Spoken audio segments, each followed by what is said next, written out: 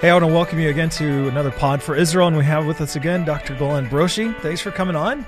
And we have an interesting one today. We're going to be diving in to the cross in an unexpected place. We're looking at the cross of Moses in the Torah.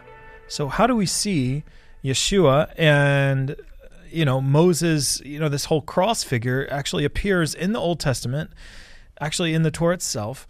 Let's dive in. What did you find here, Golan? Yes, so first of all, if Moses wrote about Yeshua, and according to rabbinic literature, Moses is the first Messiah, the first messianic figure that delivers Israel out of Egypt, out of bondage, out of sin, delivers them to the promised land. If Moses is the first Messiah, then Yeshua, at least we believe, has to be the second Messiah, the greater Messiah. And Moses wrote about Yeshua. Yeshua himself said it. So if Moses wrote about Yeshua, he must have wrote about the cross somewhere. We must have hints for the cross in the Torah. And we want to just dive in without further ado. Yeah. And if you can read from Exodus 17, and we have a battle between Israel. Actually, it's the first battle they have, the first war they have. Joshua is fighting, and Moses is doing something really peculiar up on the mountain. Yeah, so Exodus 17, it says, Now Amalek came and fought with Israel in Rephidim. And Moses said to Joshua, Choose us some men to go out and fight with Amalek. Tomorrow I will stand on top of the hill with the rod of God in my hand. So Joshua did as Moses said to him and fought with Amalek. And Moses, Aaron, and Hur went up to the top of the hill. And so it was when Moses held up his hand that Israel prevailed. And when he let his hand down, Amalek prevailed. Yes, and continue just a little bit. What happened then? So then something happened to Moses. But Moses' hands became heavy. So they took a stone and put it under him, and he sat on it. And Aaron and Hur supported his hands, one on one side and one on the other. And his hands were steady until the going down of the sun. So Joshua defeated Amalek and his people with the edge of the sword. In verse 14, the last one, verse 14. So then the Lord said to Moses, Write this for a memorial in the book and recount it in the hearing of Joshua, that I will utterly blot out the remembrance of Amalek from under heaven. Yes, so we have the first war. Israel with an army, of course not a professional army, but army, and the first time in the Torah that God tells Moses to write something down. So this is really important. If that's the first time, and it's not, by the way, it's not a law. It's not part of the 613 commandments. But he's telling him to write this episode down. First time that God commands Moses to write. So it must be crucial. Now, can you imagine that war? Joshua is going to war, and Moses is up on the mountain with his hands on a hill. With his hands stretched. And when the soldiers and Joshua look up to see that figure, what do they see from a distance? They see something that resembles something? A cross. A cross. And basically, like when you would be crucified, it wouldn't be like you'd be just straight like this. I mean, you're hanging by it. So exactly. That's kind of, it's that same looking posture. And there's two people on each side. Holding his arms up. There's two people surrounding this crucifixion symbol, but something really interesting that got lost in the translations. If you can read the end of verse 12 again, because Aaron and Hur took his hands and they helped him, they support him. So the end of verse 12, it says his hands were something supported until the sun came. Yeah. It's really amazing because in Hebrew it says his hands were steady. I think that's what you're steady. Looking. Steady. Vayehi yadav, steady. In Hebrew it says Vayehi yadav, so his arms were emunah, faith. Moses' hands were faith. What this is? It's as if it doesn't make sense even in Hebrew. Well, what does it mean? Moses' hands were faith. And the sages, the rabbis said, so it wasn't actually Moses. It was the faith in what they saw that rescued them. It was the faith in this figure on a hill. This that's figure beautiful. that stretches its hand. And you wouldn't believe it, but the rabbis are connecting this story to another cross in Numbers with a snake. So when it says his hands were steady, It actually says in Hebrew, emunah, which is faith. It's clearly faith. Truth, faith. Yeah, well, that's the word we Wow. get for amen. Amen, Yeah, amen. yeah, of faith. course. Truth. His hands were truth. His hands were faith. That's but so the cool. faith wasn't in Moses himself. It was in the whole act. The faith that Israel showed towards this figure, That's this amazing. crucified figure on the hill. Wow. Now the rabbis, this is amazing because the rabbi said, wait a minute, this reminds us something else. It reminds us of another figure of a cross in Numbers. Right. And we're talking about Numbers 21, verse Right. 8 and 9. Can you read? It says, Then the Lord said to Moses, Make a fiery serpent and set it on a pole, and it shall be that everyone who's bitten when he looks at it shall live. So Moses made a bronze serpent and put it on a pole. And so it was, if a serpent had bitten anyone, when he looked at the bronze serpent, he lived. Now, It's always it's a curious statement. It's interesting why looking at the snake on the cross, and but you know, I said the rabbis connected the two dots with a cross figure, but there was a rabbi that lived before the sages, a rabbi that connected it. In John 3, remember when Yeshua, Rabbi Yeshua was talking to Nicodemus, right. He connected the dots even before the Talmud did, before the Midrash. Rabbi Yeshua did in John 3, is it verse 14? 14 and 15. He says, And as Moses lifted up the serpent in the wilderness, even so must the Son of Man be lifted up, that whoever believes in him should not perish, but have eternal life. So we see the cross of Moses' hands connected by the rabbis and, of course, Yeshua to the snake on the pole. Right. And remember, who was the battle in Exodus 17? Who was the battle against? It was Amalek. Yeah, Amalek. Yeah. And this is so crucial because Amalek, this vicious people, are going to hunt Israel until the book of Esther. Until the book of Esther. It's like the seed of Cain, the seed of Satan against the promised seed. All the way to Haman. Exactly. Yeah. And it's always the seed of Cain always wants to destroy the promised seed. You know? Right. And we see it. We see it with Saul the king that wouldn't kill Agag the Amalek. He wouldn't kill the king, and Samuel had to rebuke him. Yeah. And then finally, we see Haman, that came from Agag, from Amalek, trying to vanish, to destroy Mordecai and the whole Jewish people. Now, what did he have? What did Haman have against the Jewish people? And we have the clue is when the text tells us that Haman was from the dynasty of Amalek. Oh. So he wanted vengeance. He wanted to destroy the Jews once and for all before the promised Messiah would come. And praise the Lord, you know, the hand of Mordecai was faith. Yeah. Yeah, I mean, you see this constant battle against anti-Semitism is actually really rooted in a spiritual war that's been for centuries, since the beginning of time. There's been that war between the seed of God and the seed of the evil one. And there's a third. So we showed two places in Exodus and Numbers where the cross of Yeshua, the cross is shown, but Moses is speaking about another episode with a cross, and that's Genesis 22. Now, Moses doesn't say it explicitly, but the Midrash, the rabbinic Midrash, helps us, and you'll see why.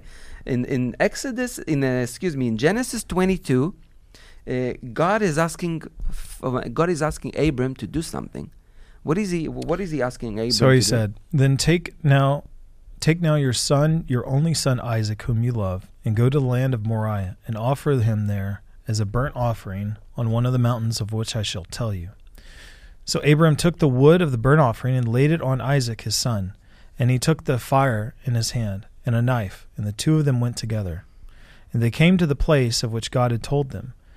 And Abram built an altar there, and placed the wood in order. And he bound Isaac his son, and laid him on the altar upon the wood. And Abram stretched out his hand, and took the knife to slay his son. Now, Abram is taking his son, his only son, to bring him as a sacrifice, as an offering. Where? Where does it say in English in verse 2? Mount Moriah. Mount Moriah. Now, what was built on Mount Moriah? We see Solomon built something on Mount Moriah. It was the temple. So Mount Moriah is the place where the temple, in the middle of Jerusalem, where the temple where the temple stood. Right. So God is telling Abram to take his only son and give him as a sacrifice on the temple, the place where the temple is going to be. And then verse 6, if you can read it again, see, this is really crucial. Verse 6, Abram took the wood of the burnt offering and laid it on Isaac his son, and he took the fire in his hand. And you wouldn't believe it, but the Midrash Bereshit Rabbah, the Midrash says, when Abram put the wood on Isaac, Isaac was appearing to be as somebody who's taking his cross. Wait. The Midrash. The says Midrash, this. the rabbinic Midrash. This is the rabbinic text. Is actually saying that depicting Isaac as somebody who's taking up his cross. Wow. Taking up his cross to being slaughtered, to give his life. This is amazing. Isaac is taking up his, because it says Abram put the wood on Isaac. And the rabbi said it's as if Isaac is taking up his cross. Now it gets even better. Read verse 9 again, please. Verse 9. Then they came to the place of which God had told him. Abraham built an altar there and placed the wood in order. And he bound Isaac his son and laid him on the altar upon the wood. He bound. Now, when you hear bound his son, how do you interpret bounding? Some people think maybe like tied his hands behind his back or something. Now, another rabbinic midrash, mind you. We're talking about rabbinic midrash. Midrash Tanchuma says he bound Isaac, and Isaac said, "Daddy, please bind me stronger, so I wouldn't move. I wouldn't move when you slaughter me. Why wouldn't you move? Because if I move, I might break a leg. And if I break a leg, I wouldn't be a perfect sacrifice." So Isaac is telling his daddy, bind me tight so I wouldn't move and break a leg. I wouldn't move and break a bone. Because if I break a bone, I'm no longer a perfect sacrifice for the people of Israel. Because according to rabbinic tradition, Abraham sacrificed Isaac for the future sins of Israel. So imagine, Isaac is taking up his cross, and when he's being tied to the altar, he's saying, "Daddy, tight me really tight, the knots, make it tight, so I wouldn't move, I wouldn't move, I wouldn't jerk when you try to kill me. So I wouldn't burn, I wouldn't break any bone, because I have to be a perfect sacrifice." Now, does it remind you something not to break any bone? Yeah. Of course. And that's just even in the traditions and in the Torah itself, it talks about what's acceptable as a sacrifice before God. Yeah. So the Midrash, embellishes into the story that's in the Torah, but again, it's kind of leading you towards a narrative. But it gets even better. Because how do you call the Apocrypha, the outside books that didn't get in the Old Testament? No, there's Apocrypha of the New Testament and Apocrypha of the Old Testament. Right. Jewish books, I'm talking about Jewish books from 2 centuries BC, 2 centuries before Christ. It's a really unique book called the Jubilee. Yeah. Jubilee is the 50th year. Yeah. It's called the Book of Jubilees, Sefer HaYuvalim, the Book of Jubilees, Jubilee. Yeah. Yeah. And in that book, it's a Jewish book written in Greek, probably. I think they found a copy of the book even in Qumran, in the Dead Sea Scrolls. But it's an ancient book, 200 years or something before Christ. And then it describes this episode from Genesis 22. It describes Abraham taking Isaac. But it adds 2 really important factors. It says, it gives us a specific date. And you want to guess what is the date that this Isaac is going to be slaughtered on the temple, on the Temple Mount? What date would it be? It gives us the specific date. It says, on the first month of the year, which is the month of Nisan, Right. you say in English, the month of Nisan, and on the 15th of Nisan. Does it ring a bell? The 15th of Nisan? It's Passover. Passover. Yeah. The Passover lamb. So it gives us this, the Jubilee. Now it's 200 years before Christ. You cannot say that Christian tampered with this book. There were no Christians yet when this book was written. This outside book of the Old Testament. So it says, first it gives us the date. It says on the first month, and in the 15th, the actual slaughter happened on the 15th, between the 14th and the 15th, the specific day. And then, even better, it says, when Abram wanted to slaughter Isaac, it says, two figures stood by Isaac and Abram. One was Satan, and the other one was a figure named Yeshua Sar Hapanim. Yeshua, the angel of God. Yeshua Sar Hapanim. That's a name of. So when was this book actually correlated? When was it 200 written? years, 150, 200 years BC, before Christ. Before Christ. Before. Yeah. This is incredible. Wow. It says two people. Now, Satan is telling Abraham, do it.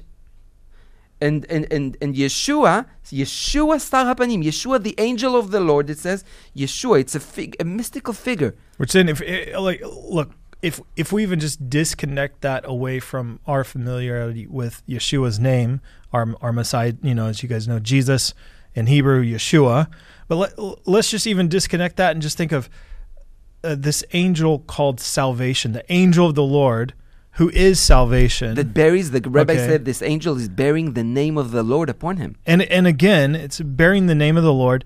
And again, this is also, this book is written 200 years at least. 200 years before Christ. And, it's amazing. Even if you were to disconnect Yeshua's name from that and just look at the theme of what's happening in this scene, it's quite amazing. Can I also even, because our listeners are probably still thinking of why did God lift up a snake on a pole? Why have a fiery serpent? Okay, I get the whole look to this cross, but why the fiery serpent on the cross? It was Yeshua. It was the perfect Lamb of God. It was the Son of God who died on the cross. Why why a fiery serpent? Now, I'd love to hear your perspective, but it's just something that really pops in my head about this is the whole fact that our sins were nailed to the cross. Our sins, the sins of the world, he bore as he hung on that cross. Exactly. And so he who knew no sin became sin for us. And so they're looking at their sins on the cross, represented by this snake, which is symbolic of sin and Satan and evil, hanging on this cross, crucified, defeated. Wow. Is there any extra depth that you've heard into that? But no, what you said is really really perfect. But listen, amazing. back to the book of Jubilees, and it's if somebody wants to look it up in English, right? It's okay. chapter 18. It says that two figures were standing. Satan is saying to Abraham, "Go for it, do it," and God is telling this mysterious angel called Yeshua. This angel, tell him, "Don't do it." Tell Abraham not to do it. Not to do it. This is not the time yet. Don't do it. And after Abram and Isaac are going back home, right? It says that from that day forward, Israel celebrated 7 days. Remember, we're talking about the first month, the month of Passover, of Nisan, the first month, from the 14th and 15th of the months. It says from this tradition came the celebration of Passover. So this is incredible because it gives us another tradition for Passover besides the Exodus story. It tells us that this narrative of a father putting his son almost to death after he took up his cross, and it gives us the specific date of Passover, and it says this is the reason why Israel is celebrating 7 days in exactly the Passover time. So it nails exactly the date. And the last thing it says, it was on Mount Zion. Because the Masoretic text in Genesis 22 says Mount Moriah. But the book of Jubilees says Mount Zion. So we have another specific, it's the same place, of course. Moriah is on that, but it's Mount Zion. So how can, you cannot, it's not a mistake. It's not a coincidence where it all happened. You know, I mean, even, I know there's a big debate on, some people believe the Holy Sepulchre, some people believe the Garden Tomb area is Golgotha, and different, there's a bunch of different theories, and but it's interesting to me that if you've ever been to the Garden Tomb, you look over and you can see part of the quarry. And, it was interesting. I was explaining to a person who was there that the stone, you can see it was cut off, and you can see the old city walls as they're lined over there. And then you can tell that the stone kept coming up to that precipice, which is now there's a Muslim tomb at the top there, and that's the place of the skull, is up top on top of that mountain there. And they stopped quarrying rock there because basically the stone cutters said they rejected the stone, and the builders rejected it. Has become the chief cornerstone. That's an amazing correlation there. But basically, was the very top of Mount Moriah where he was sacrificed the exact place where Yeshua was crucified? Because if you were to look at it, before Solomon and the different buildings of Jerusalem and the temple, that mountaintop would have kept going up to the place of the skull, to that spot, which is where, at least I believe that was the spot where he was crucified. Again, there's a debate between archaeologists on this, but how amazing is that? And that was that same spot that Abram took Isaac. Wow. The same spot. That's and amazing. That gave us the tradition for Passover, according to the book of Jubilees. Now, we said that Moses is described as the first Messiah, and Yeshua is the second and greater Messiah. Right. So let's see another amazing resemblance between Moses and Yeshua. And we'll end with that. If you can read from Exodus 1, 15, 16. Exodus 1, 15 through 16. Yeah.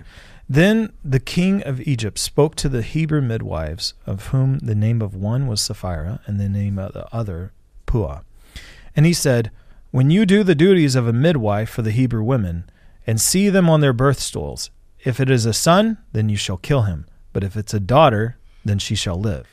So Pharaoh had enough with Israel. He had enough with it. He doesn't. What does he want to do? What does this evil Pharaoh wants to do? Well, he was fearing that they would start an uprising, and that he would lose his power.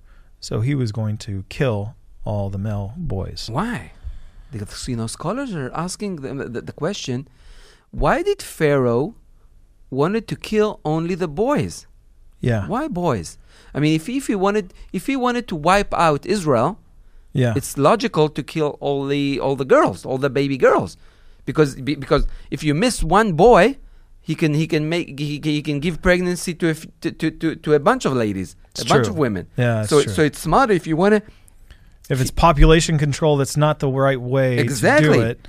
If it's, you could think, he was trying to call out the fighters, through men. But again, what you're saying is totally true, because a woman can produce way more than a man can. Exactly. Naturally, okay? So why did Pharaoh try to wipe up specifically the male? Why not the girls? And we have two outside sources that gives us the explicit reason. We have the Bible, and we'll go to the Bible in a minute. Right. But we have two outside sources from the Bible that gives us and I'll give you one to read in English from Josephus, the Jewish historian Josephus, in the Jewish Iniquities, I think the book is called. So he says, while the affairs of the Hebrews were in this condition, there was this occasion offered itself to the Egyptians, which made them more solicitous for the extinction of our nation. One of those sacred scribes, 18, who are very sagicious in foretelling future events truly, told the king that about this time there would a child be born to the Israelites, who, if he were reared, would bring the Egyptian dominion low, and would raise the Israelites, that he would excel all men in virtue and obtain a glory that would be remembered through all ages, which thing was so feared by the king that according to this man's opinion he commanded that they should cast every male child which is born to the Israelites into the river and destroy it. So why did Pharaoh, according to this source, according to Josephus, which wrote in the late 1st century, according to Josephus, why did Pharaoh wanted to kill especially the boys, the Jewish boys? It wasn't just about population control. This was a promised Messiah. There Promised was messianic figure, there right? was a man who was going to come up, a boy who would save Israel and would bring low Egypt. And we have a rabbinic midrash in Midrash Shmot Rabbah, a rabbinic midrash that backs this up. Much later, a few hundred years after Josephus, a midrash that says the same thing, that the advisors, the magicians of Pharaoh told him, be careful from this son, beware of this child. He could take your crown and make it your crown his. So be careful. You got to be careful from we don't know what to do with his son. After the daughter of Pharaoh brought Moses as a baby child, the magicians of Pharaoh said, "This son is. We see something in the stars about this son, about this child. Yeah, be careful of it. Be careful of him." So it backs up Josephus' story that Pharaoh knew that a son is born, a child is born, a child was given to Israel that could cause him a great deal of trouble. Now, as I said, even the Bible itself give us a hint for that reason. Why did Pharaoh wanted to kill especially the boys? So now I'll ask you to read again Exodus 1, 15, 16, Exodus 1, 15 and 16, and then go directly to Exodus 2, to the beginning of Exodus 2. Then the king of Egypt spoke to the Hebrew midwives, of whom the name of the one was Sapphira, the other one name was Puah, and he said, when you do the duties of a midwife for the Hebrew women and see them on their birth stools, if it's a son, you shall kill him, but if it's a daughter, then she shall live. And Exodus 2, Exodus 2, 1 and 2, yeah. And a man of the house of Levi went and took as wife a daughter of Levi. So the woman conceived and bore a son. And when she saw that he was a beautiful child, she hid him for 3 months. But when she could no longer hide him, she took an ark of bulrushes for him, daubed it with asphalt and pitch, put the child in it, and laid it in the reeds by the river's bank. So exactly after we read of Pharaoh's attempt to get rid of all the boys, we read about a special boy that is being born to the tribe of Levi, Moses. Right. So even the Bible itself, even the Torah itself, gives us a connection between Pharaoh wanting to kill all the boys and the birth of one specific son, Moses himself. Right. And of course, we read the fulfillment of this story in Matthew. Matthew, the 2nd chapter, where Herod, you say Herod the king, wanted to kill. So I think it's from verse 16. So it's Matthew 2:16. Okay, Matthew 2:16. Then Herod, when he saw that he was deceived by the wise men, was exceedingly angry, and he sent forth and put to death all the male children who are in Bethlehem and in all its districts, from 2 years old and under, according to the time which he had determined from the wise men. And why? Why did Herod did the same thing that Pharaoh did, and from the same reason. Yeah. Why did Herod want to kill all the sons of Bethlehem? Because he heard that the King of Kings would come from Exactly. Bethlehem. If you can read Matthew 2, verse 20. All right, Matthew 2:20. Now when Herod was dead, behold, an angel of the Lord appeared in a dream to Joseph in Egypt, saying, Arise, take the young child and his mother, and go to the land of Israel, for those who sought the young child's life are dead." Then he arose and took the young child and his mother and came to the land of Israel. Yes, so the same language, those who are seeking to kill him died. You can go back. It's the same language that Moses is using in Exodus 4:19. Exodus 4:19, when God is telling Moses, the one who wanted to kill you are dead. You know, Moses flees. He fled from Egypt. So in Exodus 4:19, there's the same language being used. Now, God is telling Moses, the one who wanted to kill you died. It says, "Now the Lord said to Moses in Midian, Go return to Egypt, for all the men who sought your life are dead." Exactly, you can return. Yeah. So again, Matthew wants to take up this what the rabbi said. This is the Messiah is the second Moses. Right. Matthew did it much before, hundreds of years before the rabbis ever thought about it. Matthew shows us, yes, this is Yeshua. Exactly what happened to Moses happened to Yeshua, and what Moses wrote about, the cross, the Egyptian, the Exodus, trying to kill the firstborn, trying to kill all the boys, but looking for that special boy. What happened to Moses happens to Yeshua. Yeshua is the second Moses. He's the greater Moses. He's the second Messiah, but the ultimate Messiah. As we know, famously he said, "God will raise up a prophet like me. Exactly. Him you shall hear." Wow. So that's why we said that you can see the cross of Yeshua even in the Torah of Moses, if you just open your eyes. That's beautiful. Well, thank you so much. And guys, I hope this encourages you. There's a lot of new stuff for me as well. I just pray that, and we pray that the Lord would just open your heart to see with faith, that you would look to our Savior, our Messiah, and receive the free gift of salvation, that those who are far off, that are hearing this maybe for the first time, that they would see Yeshua, our Messiah, from the very beginning of time to today. Amen. So beautiful. Well, thank you, Golan, and God bless you guys. Have a great week. Amen.